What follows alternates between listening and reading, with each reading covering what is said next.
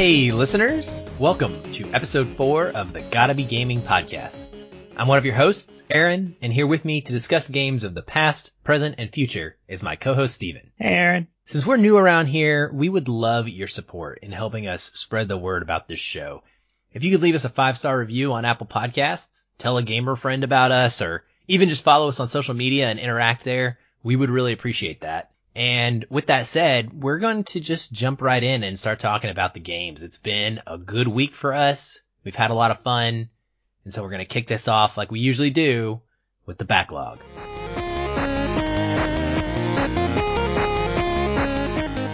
All right, man. Well, I am excited to talk about this game that I have played and finished in the last week and a half or so. It's always an accomplishment for me to finish a game, and I love that the podcast is driving me kind of to do that more. A lot of times I feel like I get burnt out, but for the podcast, I'm trying to play stuff in a quicker time frame, and I think that's helpful as well. But this one is Final Fantasy 15, the Royal Edition, that I want to discuss today. And Final Fantasy 15 is an action RPG made by Square Enix, as you would expect. It's part of the Final Fantasy series. It was released on PlayStation 4 and Xbox One in 2016 originally, and then it came to Stadia as a launch title in 2019. Later, they put out this Royal Edition, which is what now is available on consoles, and it has an all-new dungeon area. It has expanded maps. It has a bunch of new features like a first-person mode, a bunch of new gear, new bosses, which I will get to in a little bit. And then it has a kind of another new mode for just messing around with the action combat as well. It's really cool, honestly. And I'm glad that I gave this one a shot. What led to this, Steven, is that I was trying to pick a game. I was like, I don't know what I'm going to talk about next week. And I was at gaming day with my friends, or gaming weekend rather. And my buddy downloaded Final Fantasy 15. He said, oh, this looks like fun. I played about 20 hours on the PS4. Now it's on Game Pass, which we all love Game Pass, because all of a sudden you're like, oh, hey, this thing was free. I'll check that out because it's free. If you're not subscribing to Game Pass, listeners, you're missing out, really. I think it is incredibly worth whatever cost it may be. But a lot of us have it, for a cheap cost because we got on a special deal. I would highly recommend it, though, for the future. It's just, they pump out content so often, man. It is so good. But he started this game up, and I actually didn't think I was interested because I don't love action RPGs. I always tell myself that I am going to love an action RPG, like Kingdom Hearts or something. And I used to, but now every time I try them, I'm like, no, I don't like this. I am a turn-based purist. And so I'm watching my buddy play this, and I'm like, oh, I'm going to replay Final Fantasy X instead. So I did. I bought it, and I started replaying it, and I got through about 7 or 8 hours of it. And then something in me said, Final Fantasy 15 looked pretty cool. Had a really neat story. And you liked the Final Fantasy VII remake action combat. So maybe you should just give it a shot. So I did give it a shot. I downloaded it. And after a 2-day download period, because my internet was in complete fits for about a week and a half here, I finally got it installed and fired it up, and I couldn't believe how much I enjoyed this game. So before I start getting into all the specifics, I was going to ask you, have you played Final Fantasy 15, Steven? I have not. The whole Final Fantasy franchise is a complete blind spot for me. I think I fired up Final Fantasy 3 on the 3DS or the DS back in the day, and played maybe for like an hour and traded it away. It's turn-based RPGs just aren't my style, so I tend to... action? I don't really know if I've played too many action. I've never played Kingdom Hearts games. I've always wanted to, but more because of the Disney skin on top of them. Yeah. It's kind of made me want to do it, but usually I just kind of stand away from anything that's really kind of RPG-y, unless it has that Mario skin on top of it. Oh, okay. Have you thought about downloading the demo for the Final Fantasy VII Remake since it's there to maybe try that out? I have it downloaded. I just haven't fired it up yet. Okay. I would love to hear what you think about it if you try it out, because it's a good idea of if you would like this game in general or not. But I mean, yeah, I get it. They're long, and the action RPG formula this game, it plays a lot like an Assassin's Creed, honestly, the way that the combat is. I mean, you're running around the map and you just interact. There's no, there's no surprise encounters or anything like that. You see what you're going to on the map. You can either run to it and start a fight, or you can run away from it and try to get to safety. So when I turned this on, the main hook for me from watching my buddy was the story, not the combat, of course, because I said I was a little worried about that. The story is about this guy named Prince Noctis, and we're living in this very modern world. And there's something that they did with this Final Fantasy game that I think turned a lot of people off. It was sort of intentionally branded at different times. You will see legitimate logos, like you come across a cup of noodles stand, and it is a legitimate cup of noodles. You actually can have a cup of noodles like in your inventory and eat it. You camp in this game, is one of your save features. And while you're sitting there camping, displayed prominently is your Coleman tent and your Coleman chairs, so I think there's an Audi car you're driving, it's very obvious that they're branding it. And gotta love that product placement. Some people don't like it, but you know what? The thing about it, man, is that it's like a modern day world, but with magic and people who use swords as well as guns. And so for me, because these characters are in a world where they use cell phones and there's a news station broadcasting information, it's fitting, right? It's like, this felt modern. It felt like this is real life. It could be somewhere in the world today that just happens to have a castle instead of, government building of some sort. And so I liked it. It didn't bother me. It wasn't distracting, I guess I should say. But the story is about this guy, Prince Noctis, right? And he starts off and his dad sends him out to experience a road trip, with his friends. He's got these 3 buddies with him, Ignis, Gladius, and Prompto. Great names. And they are just a complete cast of characters, like you would imagine. His dad apparently had this road trip with several of his friends before he took over as the king, and Prince Noctis is going to go do this stuff, and enjoy this time with his buddies prior to hooking up with his fiancée that he's about to be wed to. She's, some sort of magic user. She's called the Oracle, and there's like a whole thing about the kingdoms coming together and peace being brokered through their marriage. There's a big political story to what's going on in the 2 kingdoms and why this is happening. But really, at its heart, the whole 40 or so hours that you put into the main story are about Noctis and his buddies. And what's really cool is they drive around in this car. It's called the Regalia. And when you travel from point to point, fast travel is actually not frequent in this game. So you'll often just be watching them drive this car. The whole time, though, they're talking to each other. And it feels like a bro trip. And I wonder if it would resonate more with guys than girls, because it feels very much like what I have experienced as a male bonding with friends, But for me, it drew me in to the characters in a way that I was not expecting. Usually you're switching characters in and out of a party. In this game, you have just you and your 3 buddies for 90% of the game, which is really cool because when you're leveling them up, they're all staying about the same level for combat purposes. That's one of the things that I don't like in a lot of RPGs. I'm actually started Persona 5 right now, Persona 5 Royal, actually. And it reminds me of that problem where I have 10 characters and I love them all, but I can't level them all up without grinding. Final Fantasy 15 doesn't have that because you're always together with this group and you're always getting to know them. They have cool attacks that they can do together, like link attacks. So if you perform a certain series of combos in this fast action that you're doing, the screen will kind of go into a little bit of a cinematic real quick, and someone will come up and do a follow-up attack to yours. You can use a button to trigger special abilities for them. So, like, for example, Ignis, you can hit the button when you build up enough of a tech bar, and you get these, like, charges, and you can use a charge, and he will throw a bunch of daggers into all of the enemies in the area, and then your character will warp to each of them and strike each of them. And it's just really cinematic, man. The combat is so fast. It's so fluid.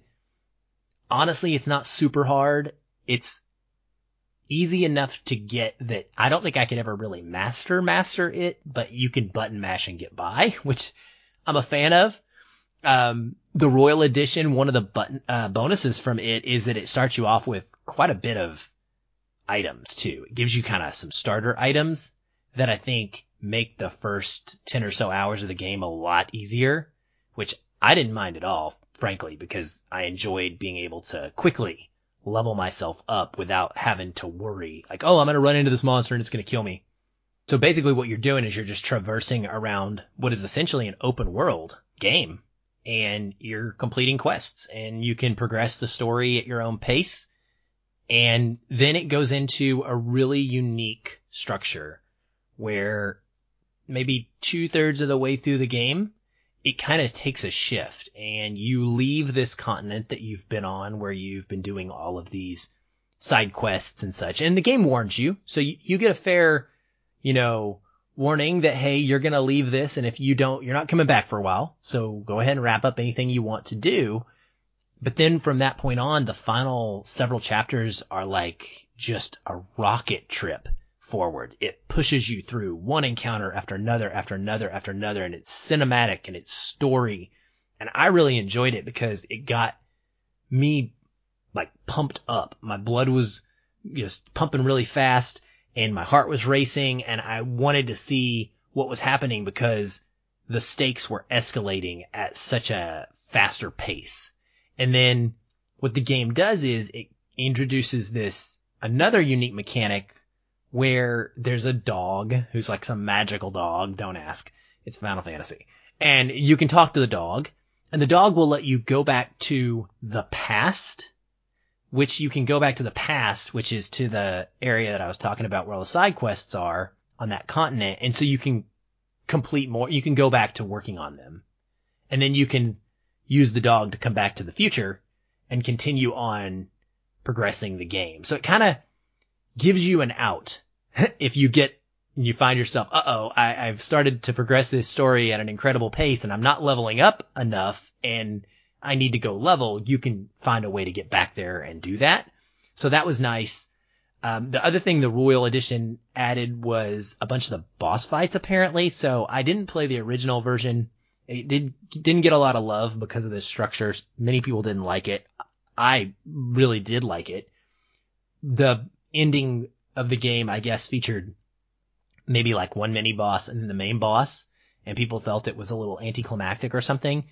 I had to fight through 5 mini bosses to get to the main boss. I was waiting to get on a conference call, Steven, and because that's all my life is now, is conference call after conference call. And so between conference calls, I took a break and I was like, I'm going to fight the main guy. I'm almost done. No, because I fought a boss, and then there was another one, and then there was another one, and then there was another one, and then there was another one. And like games like this, you can't save in between. Once you're in this pipeline channeling toward the very end, you can't like stop. It just pushes you further and further and further.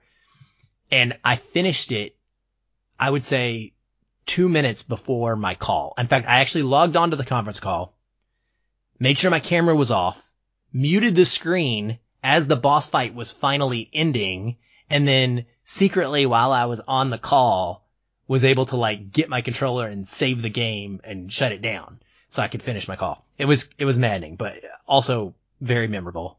Not everything's great about the game though. There's one thing in particular that bugs me. The game doesn't make it clear when it's autosaving, and because of the lack of fast travel, sometimes you do it's fun to drive around in the car. It's fun to ride chocobos. You can ride chocobos in this game, and I've spent way too much riding chocobos, customizing my chocobos with different colors, trying to unlock different special attacks and abilities for my chocobos. I'm not done yet. I'm going to go continue to do that because I enjoyed it. But eventually you wish that you could just click on a place and go to that place. And unfortunately, you can't do it quite like that. It's kind of not real clear how you can fast travel. And so, or when it autosaves. And I ended up going through a sequence where I forgot to manually save and I lost an hour and a half and I was furious. It happened to me twice in this game. And that just is one of the things that I just don't understand. Like if your game is autosaving and I'm going through cutscenes and progressing the story, I'm accepting new quests. I'm doing all of these things that theoretically should trigger an autosave in my brain. And yet for some weird reason, none were triggered. And so now I've lost an hour and a half of my life and I have to replay that. A lot of times I've shut games down and never gone back to them because of that.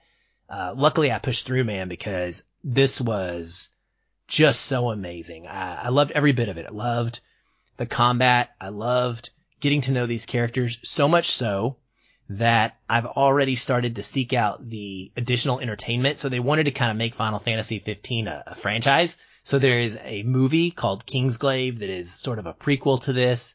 It's really pretty good. It features the voice work of Aaron Paul and I almost said Cersei. I was going to say Cersei Lannister, Lena Headey, and also Sean Bean as King Regis, Noctis's father. So it's a prequel. So he dies, right? Obviously. I can't answer that. I can't answer that question. It's a good bet that if Sean Bean is the character, he's going to die. So we all know that. And I'll just leave it there.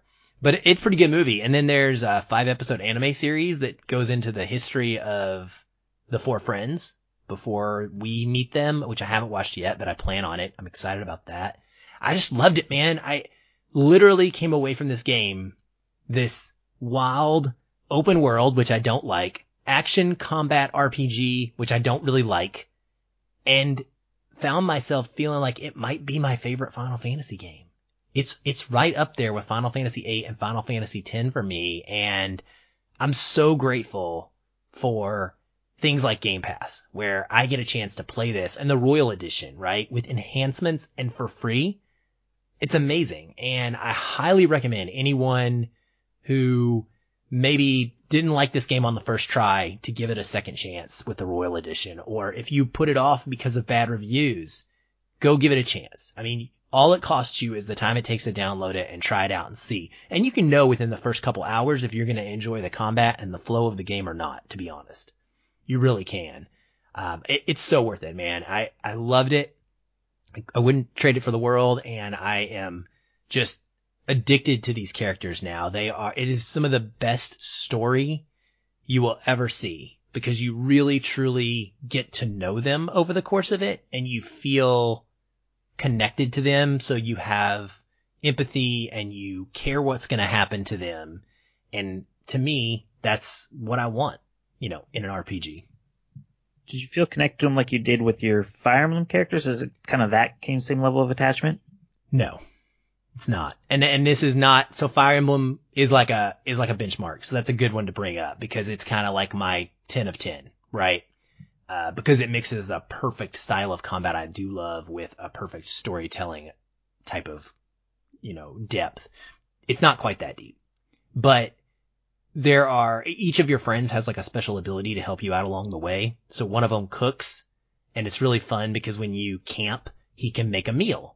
And he's learning recipes along the trip. Like you pick up an ingredient and he's like, aha, I have thought of a new recipe. And you're like, I can't wait to try it. And then that night he makes it for you and it shows your characters around the campfire eating that food and chatting.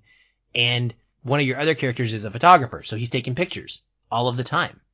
And when you save each time, it brings up all the pictures that he took since then. And you can save some of them if you want and share them out. But it's just a fun way. You're like, oh man, that's a cool shot of me fighting that monster. Like I would have never stopped in the middle of combat to see that, but I've got a shot of it. Or, your friends doing something cool together.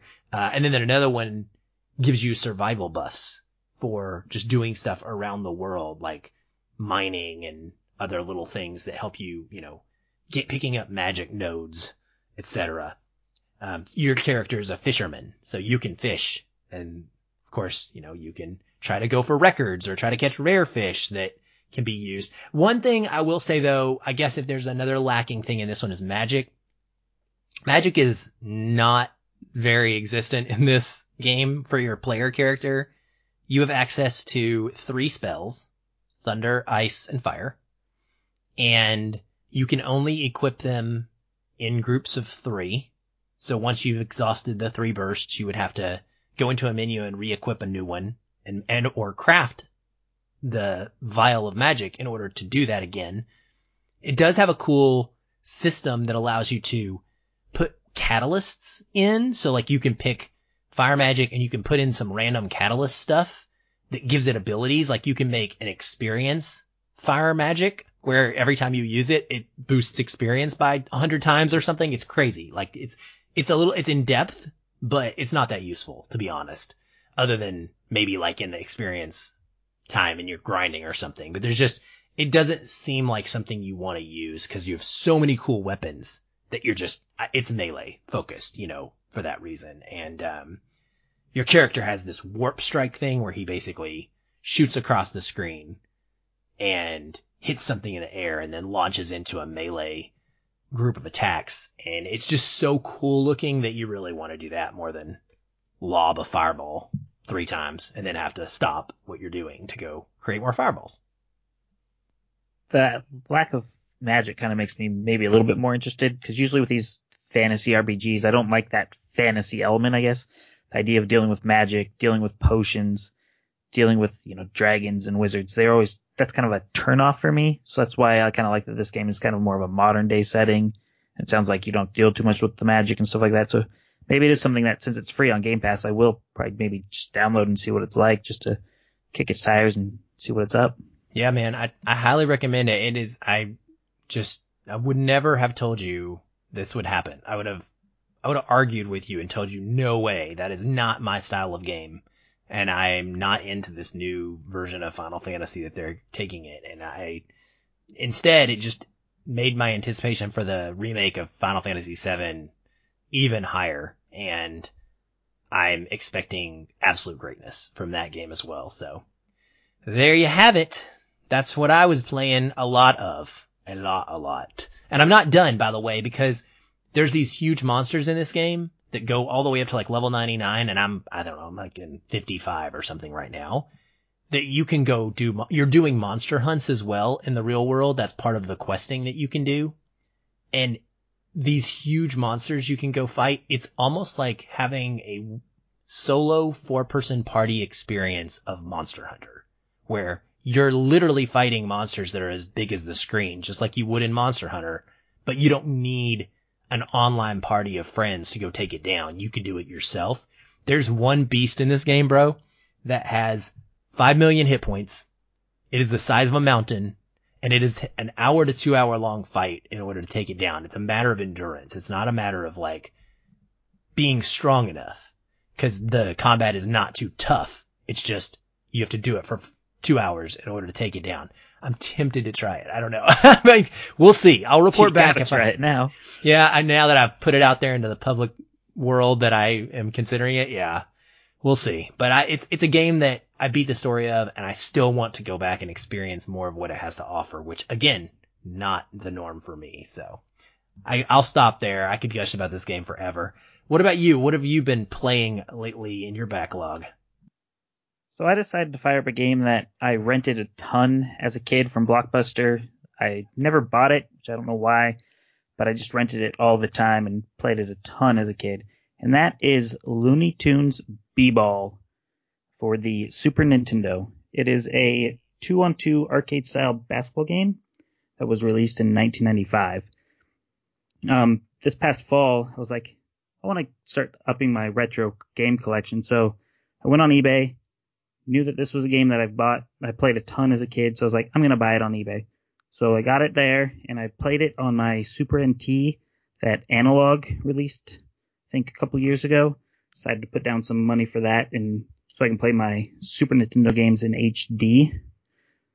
Like the title suggests, you play games of basketball as Looney Tune characters.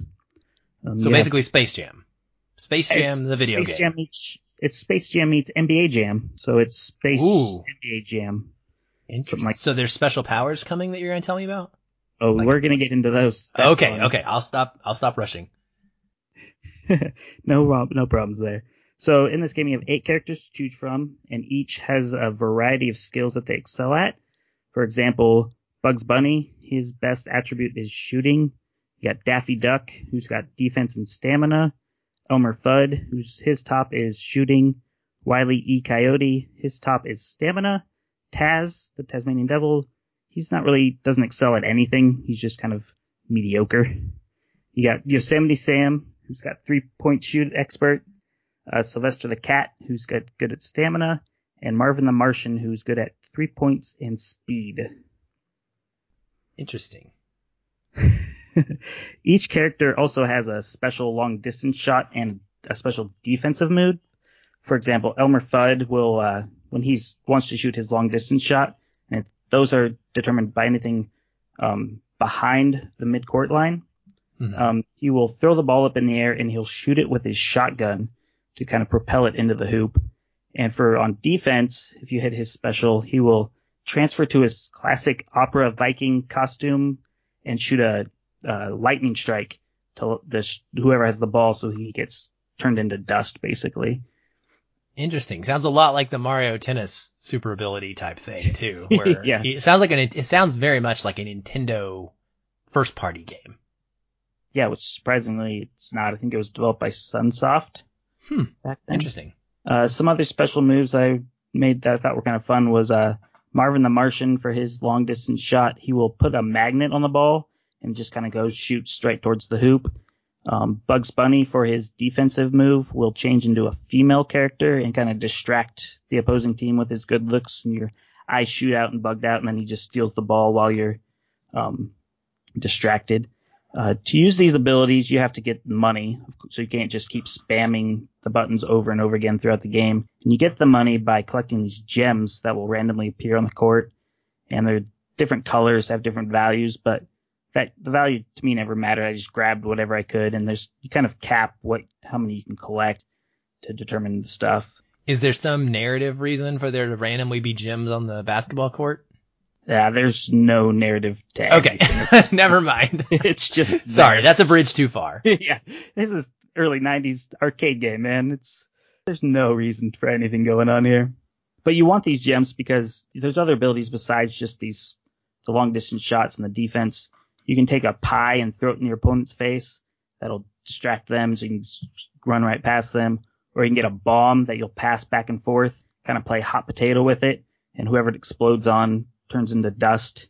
So it's just kind of fun things to do that kind of help make the gameplay a big variety. There's just 2 modes. It's just a quick play and a tournament mode.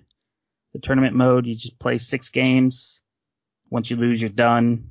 And it takes you through locations that are kind of popular through the Looney Tunes cartoons, like Albuquerque, Burbank. And one I was surprised that was popular was Walla Walla. I didn't know Walla Walla, Washington had ties to the Looney Tunes. Wow. That makes me want to look that up and see if there's some old cartoons with Walla Walla in it. Oh, there is. I looked it up. It's I think it was Daffy Duck was a Walla Walla wishy-washy dishwasher or washing machine salesman or something like that. That's what it has to do with. Oh my goodness gracious. What a weird random thing to choose to put in the video game. Yeah, I didn't know it was that way, and I have a coworker from Walla Walla, so I said to him, he's like, "Whoa, we're famous," and he was just shocked because I sent him the clip from the cartoon. I mean, they're famous for their onions, but not Looney Tunes. That's so strange. Yeah, it was shocking to me. Didn't know why that happened. In regards to the gameplay itself, the games go really quick. There's 2-minute quarters. There's a shot clock, but that never came into play. So I mean, 4 quarters, you're within the game within 10 minutes. And then you're just back up in playing another game once you're finished. The games are high scoring. Usually I'm scoring 70, 80 points a game, mainly because I'm shooting a lot of 3-pointers, which lately has been a problem for me because that's why I'm losing, I feel like, because I'm not playing a well-rounded game. I'm just shooting threes and trying to get the high scores. So that means it's causing me not to win like I felt like I did when I was a kid. I'm just struggling like crazy right now, but it's still fun. Even though I'm losing games, I'm still wanting to keep playing, enjoying the competitiveness of each game, having fun seeing what the opposing team is going to do with their special moves, how I can use mine. It's just a game that I feel like it's just a lot of fun to keep playing. I don't know why I'm bad right now. I don't know if it's because I'm shooting the threes or I haven't found that perfect combination of teammates that I want to be. Because right now I've been playing a lot with Elmer Fudd has been my main guy because he's good at overall shooting. But I've kind of rotated with Yosemite Sam, tried doing the Marvin. Sometimes I'll win a game with Elmer Fudd and Yosemite. I'll blow the team out. Next game I'll lose by a ton. It's just like I don't know why I can't get that connection like I feel like I did when I was a kid. Because it wants you to keep putting quarters in it. That's why. Yeah. Must be why. Is it designed that way? Yeah, the game's just giving the computer the advantage when it shouldn't be giving them the advantage. Interesting. Do you know if this one is on SNS for Switch Online? No, it's not. It's not a first-party game, so. Okay.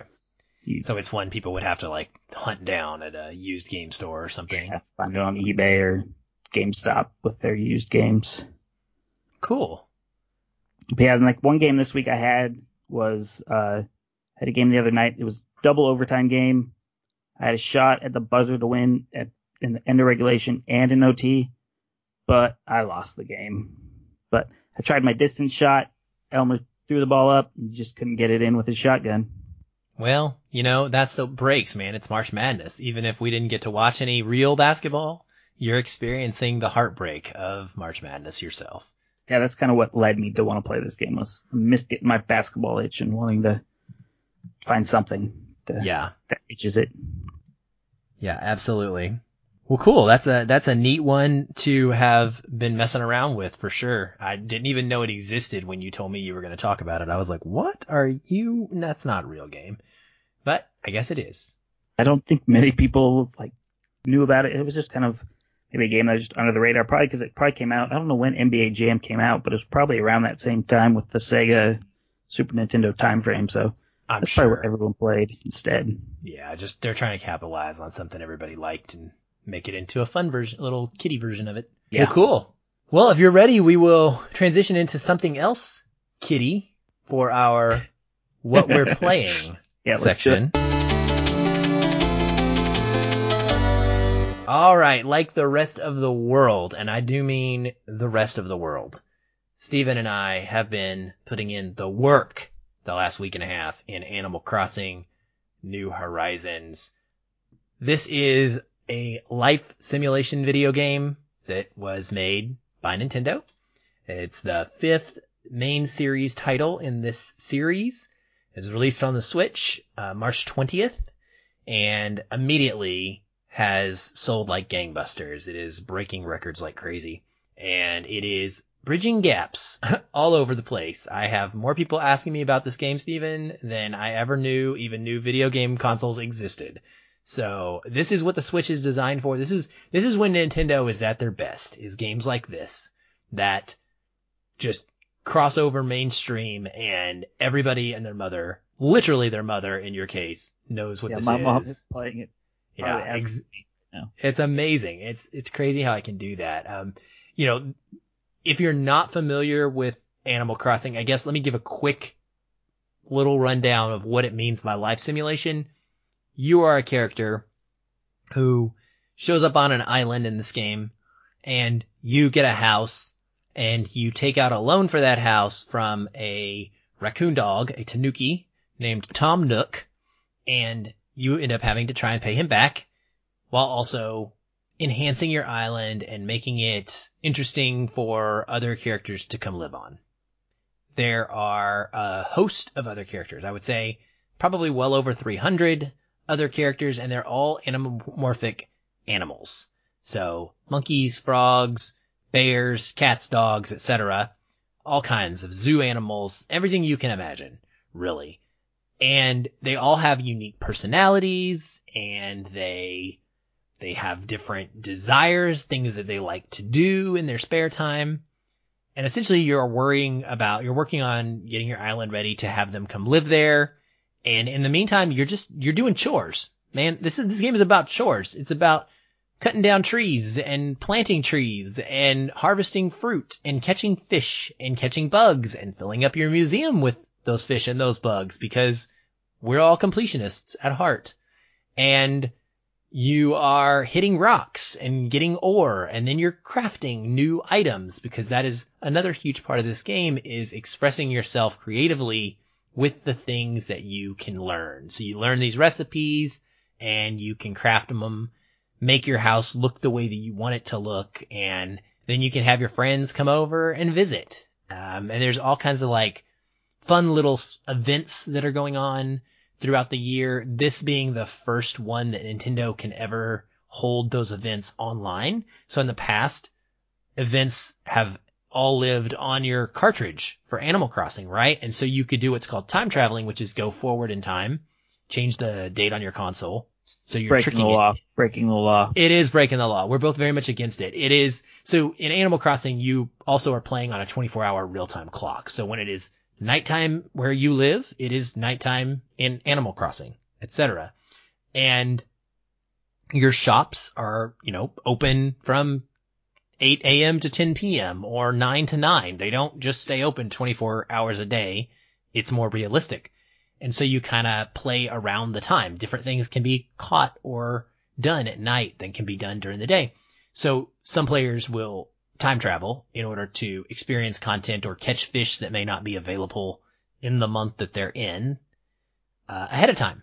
But the events are locked this time because they don't actually get pushed via an update until right before. And we got to experience the first one.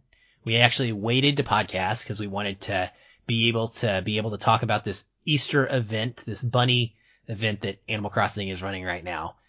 But I feel like I'm going on too much. So Steven, history with this series. I have played all of these games. I have put in hundreds of hours in the past games, and I knew that I was going to love it. I was highly anticipating this game. Where are you coming to Animal Crossing New Horizons from? So I've only played I played the DS game and the 3DS game. So I've only played the handheld iterations. I didn't play the GameCube or the Wii U one. I don't think there's a Wii one. It was a Wii, like a regular Wii. Okay. Mm-hmm. And there was that Happy Home Designer somewhere. That's play that like a spinoff. Yeah. Yeah. And then I have it on my phone. That's different. I've downloaded it, but I haven't touched it. I don't think I've even launched it after downloading it, and I've had it there since launch day. It's not real Animal Crossing. It's different. It's like just a collection sim. It's very different. It's not a full Animal Crossing game. Yeah. So yeah, I played a little bit of the handheld ones, probably 20 to 30 hours in each one. Not too much. So how do you like it? Like, how has it felt playing Animal Crossing for you? I think in my head, I like it a lot more than what I'm actually doing. Like, I have these grand ideas for my island, but then going through and executing those ideas, you can't, because you never have enough money to do those ideas because of that dang Tanuki raccoon Tom Nook who wants all the money to upgrade your house. So it's kind of a weird game. I spent all day, I think Sunday, just knocking on every tree with my rock hammer just to get wood. Spent all day just knocking on wood, just trying to get my wood pieces and running away from bees whenever they would come and attack me. Mm-hmm. Yeah, that's what I mean by chores. So, my general flow in this game is I will get on, usually if I can before work or whenever the first chance I get is, and I do my dailies. And I run around the island and I hit all my rocks, because you can hit them once a day and you can collect ore, and then one of your rocks will even give you money. And so I do that. And then I collect all of the tree branches that are on the ground, because that's a crafting material. And your village will have weeds. So 1 or 2 weeds will pop up each day. So I make sure I find those, get rid of them.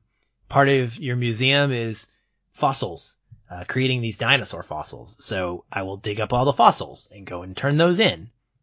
I will check for packages that are floating in the air and shoot those down. Or if I see any new fish or any new bugs that I'm not familiar with, I'll try to catch those. I'll check and see what's available in the store to buy. And ultimately, this game takes things a little further because you're not just trying to pay off your house. So you're earning this currency called bells constantly for everything you pretty much do. And you're able to buy clothes, you're able to buy furniture, you're able to buy your tools, you're able to buy flowers and stuff. And you're also able to pay off your house. So you start with like a tent and you get this loan from Tom Nook. And then when you pay it off, he'll upgrade you and give you a bigger house, like a small house with one big room. And then you can get a second room and a third room, etc. And each time you've got to pay him more and more money.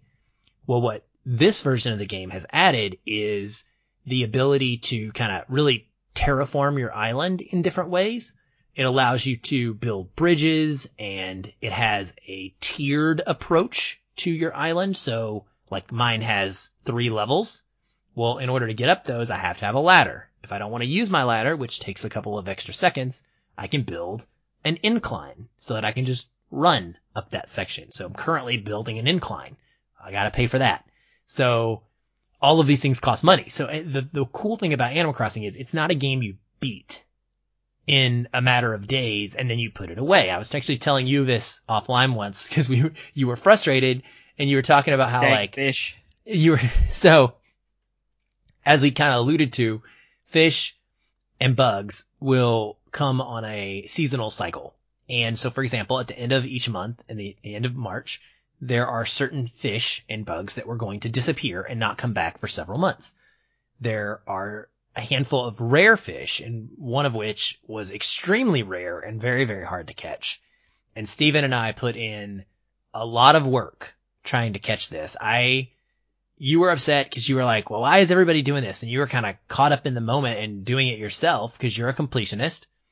And I was like, but don't forget, man, people are going to be playing this game in December to get this fish again. And you're like, why would they do that? But that's what Animal Crossing is. You don't finish it. You just put the game away, people. Just put it away. No, that's not what we do. You just keep going. And so like for me, I wanted that fish, right? And I am so dedicated. I tried for about 6 hours, 2 days before, on and off, both days combined, 6 hours, and then couldn't get it. Pretty sure I encountered the rare fish a couple of times, but it got away. The last night, I started, I think, 6:30 local time trying to catch this stringfish. And it's all over Twitter. It's all over articles about how mad people are they couldn't catch this fish. I went through 150 plus fish bait, which just makes a fish appear randomly, trying to get this fish. My buddy, his island, he had caught so many rare fish. I have no idea what it was. He'd caught like 4 or 5 of these stringfish already. I want to go to his island. That's what I said. So he was like, dude, I'm going to get you, we got to get you this fish. My buddy Jeff. So he invites me over to his island. He's like, do this. This is what I did. And so I started doing his routine, right? I did his routine till about 10 o'clock, 10:15 at night. And finally I was like, man, it ain't going to happen. Like, I'm just not meant to catch this fish. So I'd almost given up multiple times. So I went home, knowing that, 2 hours from now, this fish is going to disappear and I cannot catch it in my game until December. Actual December of this year. I was so frustrated. 5 minutes later, he texts me a picture.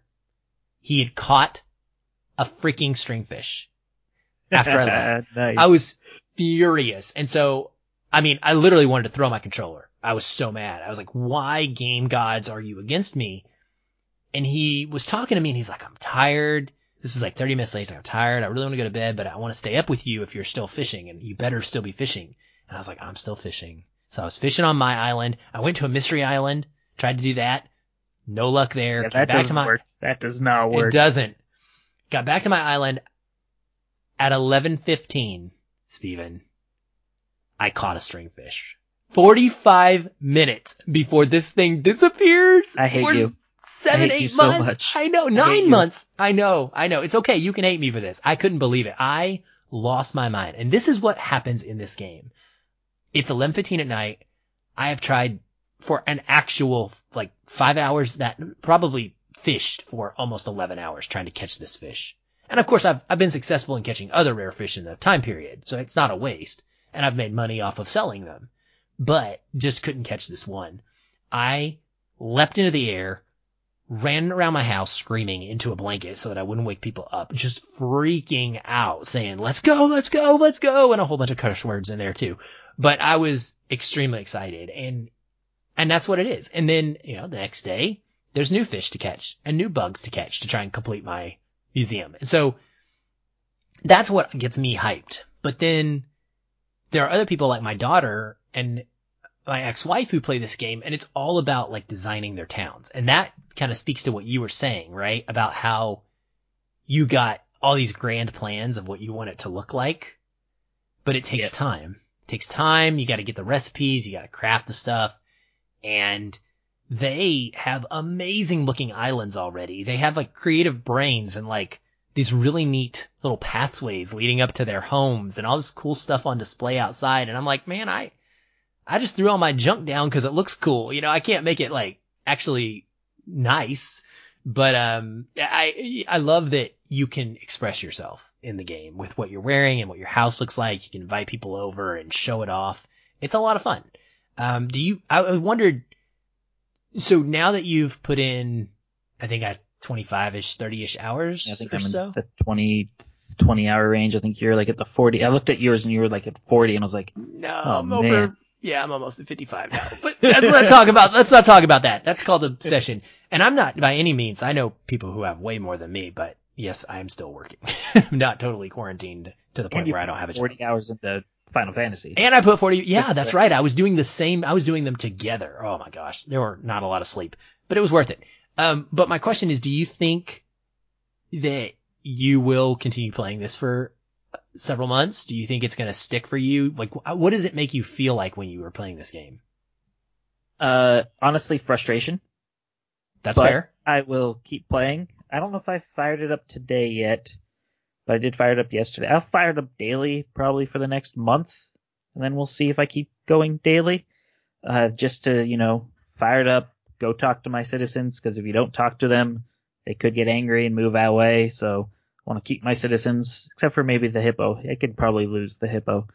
But, yeah, you just got to keep doing the daily events, like you said, knock on the rocks, get the wood, look for fossils. I like hunting the fossils. I'm a dinosaur guy, so I like finding those fossils. Nice. Talking to Blathers, all that stuff. Yeah, the museum is really cool in this one. It looks really good. I've played the older games and it used to just be kind of a wall, like a flat wall with each thing up against it. This one's like all very 3D and just beautiful environments, and you can see different fishes in different habitats like together, or you have like this one big butterfly room where all your butterflies and moths and stuff are flying around together. You can just stand there and take pictures. It's awesome. The other big feature in this one that's new, by the way, is called Nook Miles. So you can take trips to other islands. They're called mystery islands, and you never know what you're going to get. Sometimes you might get an island full of tarantulas. That exists. Sometimes you might get a bamboo island. Sometimes you might get an island with a different fruit than the one that is native to your island, which is a luxury and a great thing, because you can come back, you can plant it on your island, grow it, sell it for a lot more money than you can sell your own fruit for. And you can catch sometimes more rare fish, just all kinds of cool stuff. It's just like a little vacation type resource gathering experience, I would say.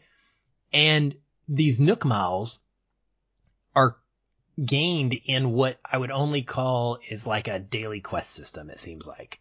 So as you're completing tasks, you will have a rotating 5 dailies, essentially, that you can complete for a small amount of these Nook Miles, which you can spend on upgrades, like unlocking hairstyles, or the ability to change the way that your phone in the game looks, or special outside furniture like gates and fountains and all kinds of random stuff you can spend it on. Upgrading your tools to more sturdy ones. These Nook Miles can be spent on these things, as well as tickets to fly to these mystery islands. So you're earning this currency as you're doing your chores, which I feel like is such a great addition to the game, man, because it gives you that sense of accomplishment when you're chopping down a tree and you really need 50 wood, but you get a ding, you hear a ding go off, and you get a reward for having chopped down 5. It's like an endorphin rush, right? It like pushes you forward. And then there's bigger goals that you're achieving as well. Like, oh, I have a fishing story, right? Where my buddy achieved the cast master label. You put the title, I should say, is what's called. So he can call himself a cast master. You have 3 levels of this specific goal. Catch 10 fish in a row without fumbling one, without messing it up. Catch 50 fish in a row without messing it up. Catch 100 fish in a row without messing it up. Let me tell you know how hard it is to catch 100 fish in a row without messing it up? It's insane. It's impossible. He did it, but he failed several times. And he actually told us in our chat that he was like, I wasn't going to tell you until I was done because I didn't want to tell you and then not get there.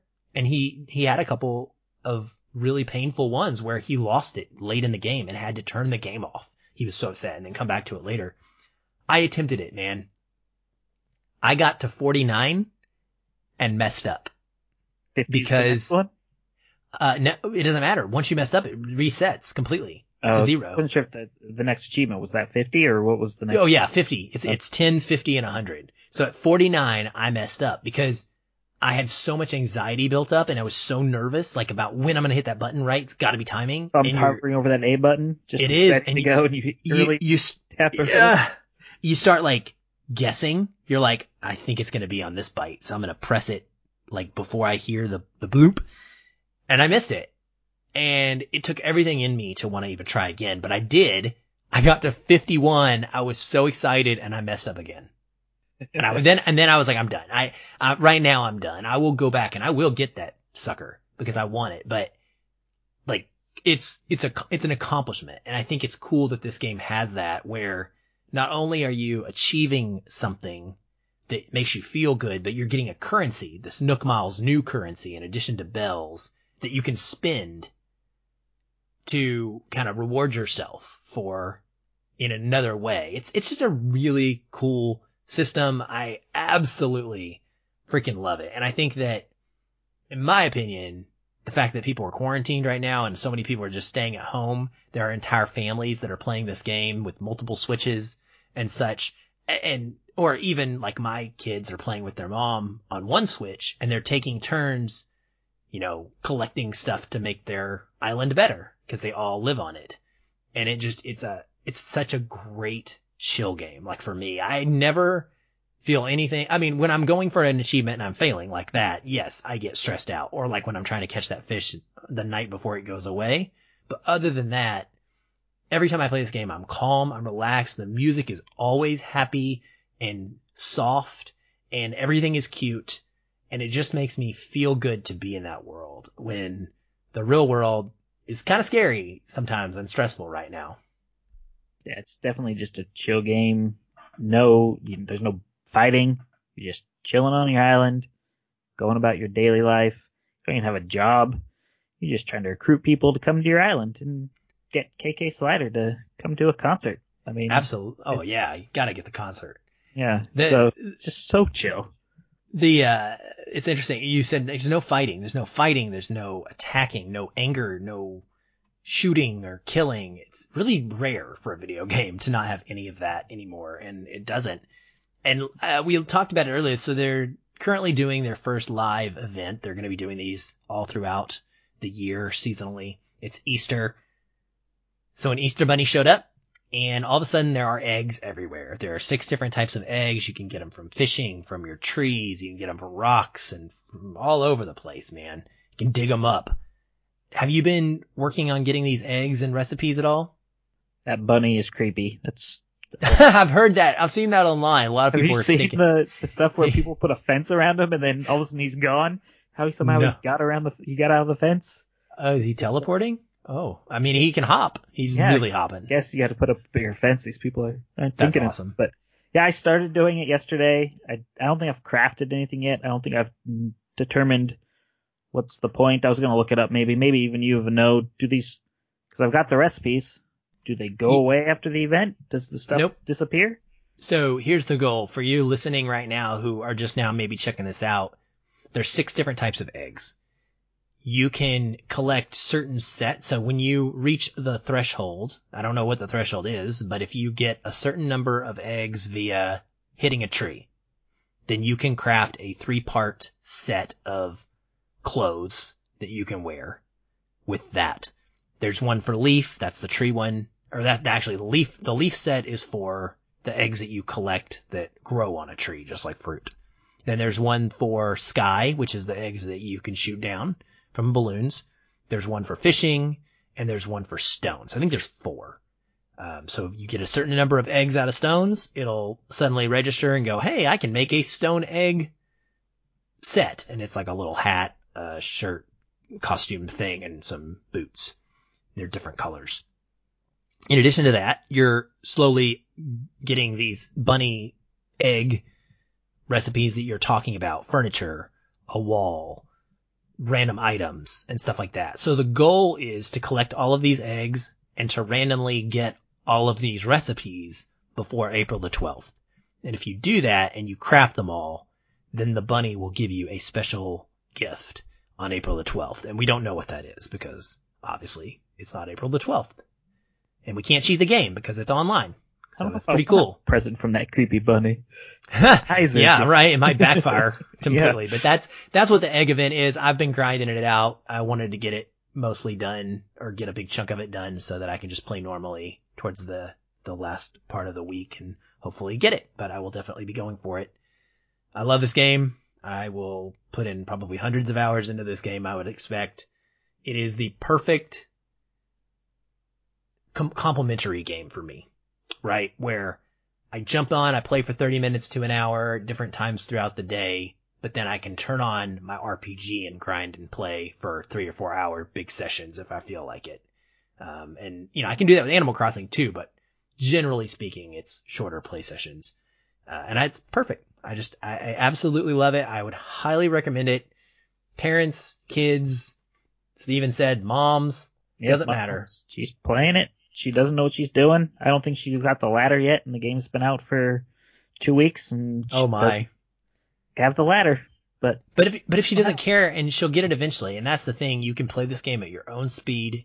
If you're having fun doing whatever you're doing, that's all that matters. And, if you want to hurry it up by trying to get places faster and unlock tools faster, you can. If you don't, and you just want to sit there and fish for an hour for absolutely no reason other than it's calming, you can do that too. So, in my opinion, Animal Crossing's New Horizons is a humongous hit. I definitely have it as a Game of the Year contender for me. And I'll be interested to check in with you in December when you're going to get that stringfish and see if you actually are still willing to fire the game up and try it. See if I get that stringfish. Also, I got the downloaded one, so it'll be on my Switch at all times. Don't have to worry about helpful. A cartridge, so it'll always be there for me to fire. Can't get mad and sell it back. Yeah, exactly. Awesome, man. Well, the last thing we are going to do is talk about what has got us excited in our Get Hyped section. I'm going to let you lead this, Steven, because I know that Nintendo is near and dear to your heart, and especially our good friend Super Mario. We got the great news this past week that Super Mario is going to have some games remastered for the Switch in celebration of its 35th year anniversary. Now, this is a rumor, I believe still, but it's been kind of confirmed by a million different places. So it's one of those rumors that is basically hasn't been announced in a Nintendo Direct, but it's pretty much solid. So we got this news. They're coming with all these new games. Why don't you tell us what they are? And I got to know, man, like which ones of these are you excited about? So let's start. Let's go back, I think, a year or two ago. And I made this tweet where I said I wanted them to make a collection of all of the side-scrolling new Super Mario games that they had that was out on the Switch. I mean, the Wii, the Wii U, the DS. I wanted this collection of games. They never gave it to me. I was disappointed. They came out with the new Super Mario Wii U for the Switch. It was fine. Good collection. They have one game, but I wanted all the games. So what did they do this year? They kind of gave me what I wanted, where they're going to give us a bundle of all of the 3D Mario games, and that they're going to get remastered. So we've got Super Mario 64, Super Mario Sunshine, Super Mario Galaxy, hopefully 1 and 2. I don't think they've really said, the rumors haven't said which ones I don't know if it's 1 or 2. And then they're going to give us a 3D Super Mario 3D World with bonus content, new worlds in that game. And then hopefully a new Paper Mario game, which that franchise has been needing new games. It's been kind of going on the 3DS, but those games have kind of critically have been not that great. So yeah, we're just getting this collection of Mario games that are classics. A lot of people consider them classics. Super Mario 64, launch title for the Nintendo 64. Fantastic game. Played that game for hours. Played it multiple times. Just a classic game. Super Mario Sunshine. Never beat it.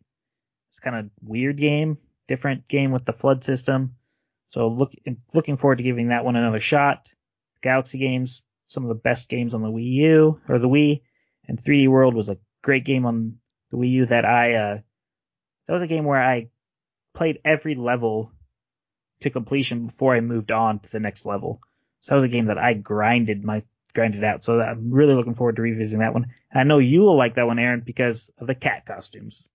Yes, that was where it was introduced, if I'm not mistaken. I believe. Correct. I played it and I really enjoyed it. So I'm looking forward to it. Sunshine I actually beat and I actually really liked. I think it's underrated. A lot of people don't ever talk about it. You're right. It has a unique system. For me, the GameCube controller is like probably my least favorite. I know I love it. Yeah, I know some people do. I just don't. And so the control scheme didn't make me fall in love with Super Mario Sunshine, but I'm hopeful that like playing it with a pro controller, I think there will be more people that might fall in love with that game. Super Mario 64 is one everybody I know loves with all their heart, and I don't know if I've ever beaten it. I think I probably played it, but I can't hardly remember it. So a remaster of that one is extremely enticing. And most of all, though, I am pumped for Super Mario Galaxy and hopefully, like you said, Super Mario Galaxy 2, because they are probably the cream of the crop for me when it comes to modern Mario games. Odyssey, I think, is great, but it takes what Super Mario Galaxy did and gives you more, and to a detriment, I think. Like, in Odyssey, there are so many moons to collect that it becomes pointless, in my opinion, and it doesn't become exciting and interesting anymore.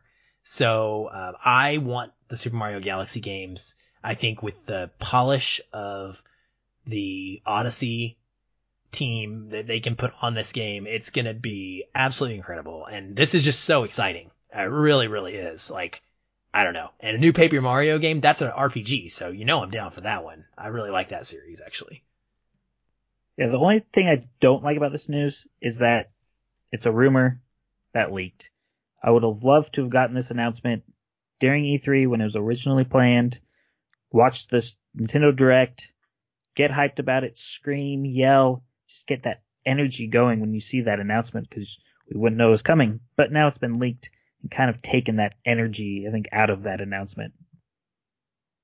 Yeah, I would agree with you there. It's unfortunate, and I think we're seeing the results of a canceled E3 all over the place, and I think, we're seeing games get delayed. Just the news came out just today that The Last of Us 2 is delayed indefinitely, due to, and as well, I think Iron Man VR is as well, because of the coronavirus stuff. And it's not even because these games are not done, it's because they need them to be successful when they launch, and they're concerned because shipping copies and meeting dates and such, and copies getting made in the warehouse. There's all kinds of little factors that they need this to be financially viable because the games cost so much to make. And so we're just going to start seeing all kinds of changes in this weird year from a gaming standpoint.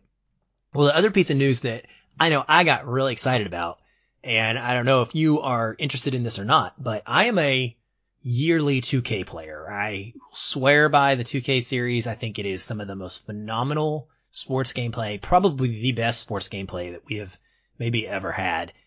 I don't love everything about that series. This isn't a review of a 2K game. It's got plenty of faults when it comes to microtransactions specifically, but the gameplay core itself is awesome. The visuals of the players are incredible, and it feels amazing to play this basketball game.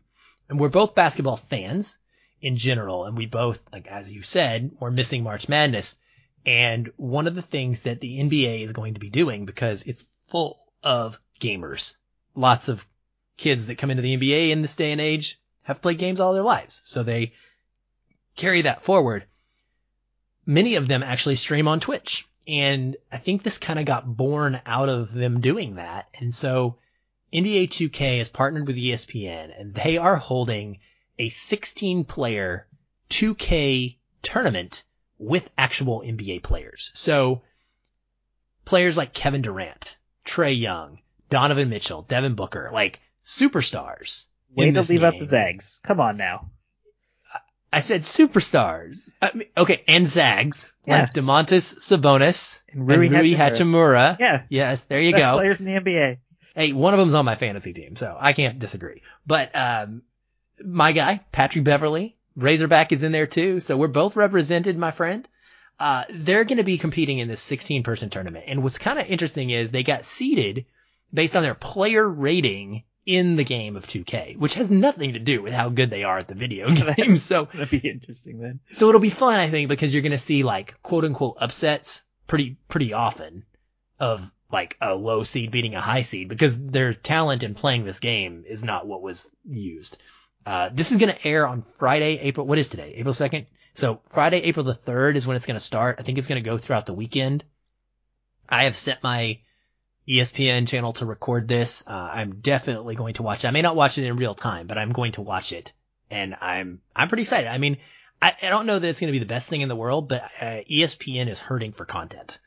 And we've seen that esports can be a marketable and entertaining thing to watch on TV if done right. And I think that they have the ability to put their esports arm, which ESPN has been growing considerably over the last couple years, put that production team behind this and make it something that's really fun and just a good gap filler for us who want the NBA back. These players want to get back on the court, and this gives them a way to kind of have fun showing off a different hobby of theirs and give us fans something to participate in kind of along with them, something to watch. So I'll be watching it. Will you be checking this out, you think? I probably will, just because I always have ESPN on in the background. I think it's on right now in the living room, doing something, playing something that's old. I think it was a college dunk competition or LeBron James's kid playing basketball. Like, I always have ESPN on. So right now it's been a struggle because, yeah, there's no content. I've almost streamed the entire season of Peyton's Places because there's nothing else on to watch. So I've just been streaming that every episode, just watching it. And I've liked their esports coverage in the past. I watched a lot of their Overwatch coverage the last 2 summers. It's kind of how I got into Overwatch, was by watching their esports coverage, kind of learning, getting addicted to the game that way. So, yeah, I like watching sports, or watching esports on ESPN. So I might check this out. Cool. Well, I mean, I'm excited for it, man. And I hope it does well. I really do, because I want esports to succeed in general. And I just think it's really neat that a video game world is meshing with the sports world. For me, and you both, who we love both. And there are plenty of people who don't, right? But there are others like us who do. When we usually game, like you said, with a TV on in the background, we're gaming, we're playing Animal Crossing and fishing, but we got basketball or football or something, soccer on in the background. We can't do that right now, but you know what? We can watch some NBA players play 2K, and it's, you know what it's going to make me do is fire up 2K. That's what it's going to do. That's a big selling point for some people. It really is. You know, I put 50 to 100 hours, depends, into this game every year. Every year I say I'm not going to buy it.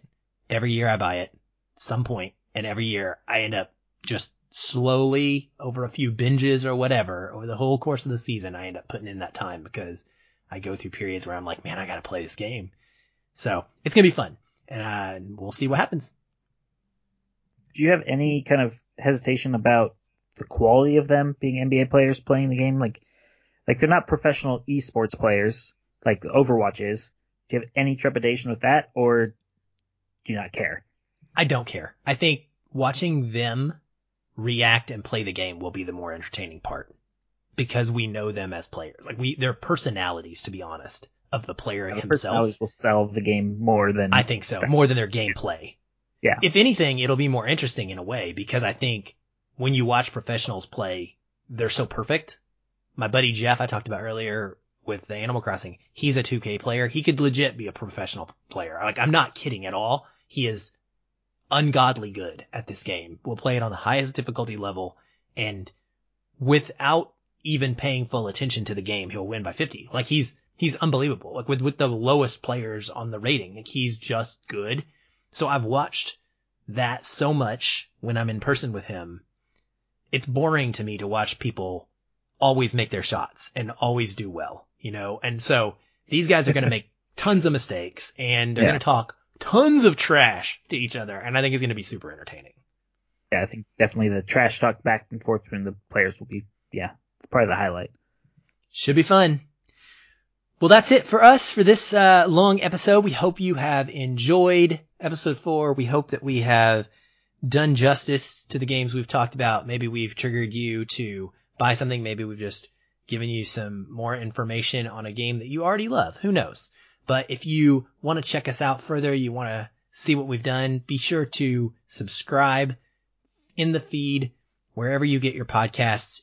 Go ahead and rate and review us. We would appreciate that. Follow us on social media. You can follow me at Aaron L. White on Twitter, AARONELWHITE. I'm actually using that username pretty much everywhere on Facebook and all of my consoles. Where on Twitter can they find you, Steven? I am at Stephen M. Keller on Twitter. And then you can follow the show at Gotta Be Gaming. We would love to have you. We'd love to hear from you and tell us what you think about the show. Tell us what you'd like to hear more of, what you'd like to hear less of. And until then, just remember that it doesn't matter if you're playing something old or new. You've got to be gaming.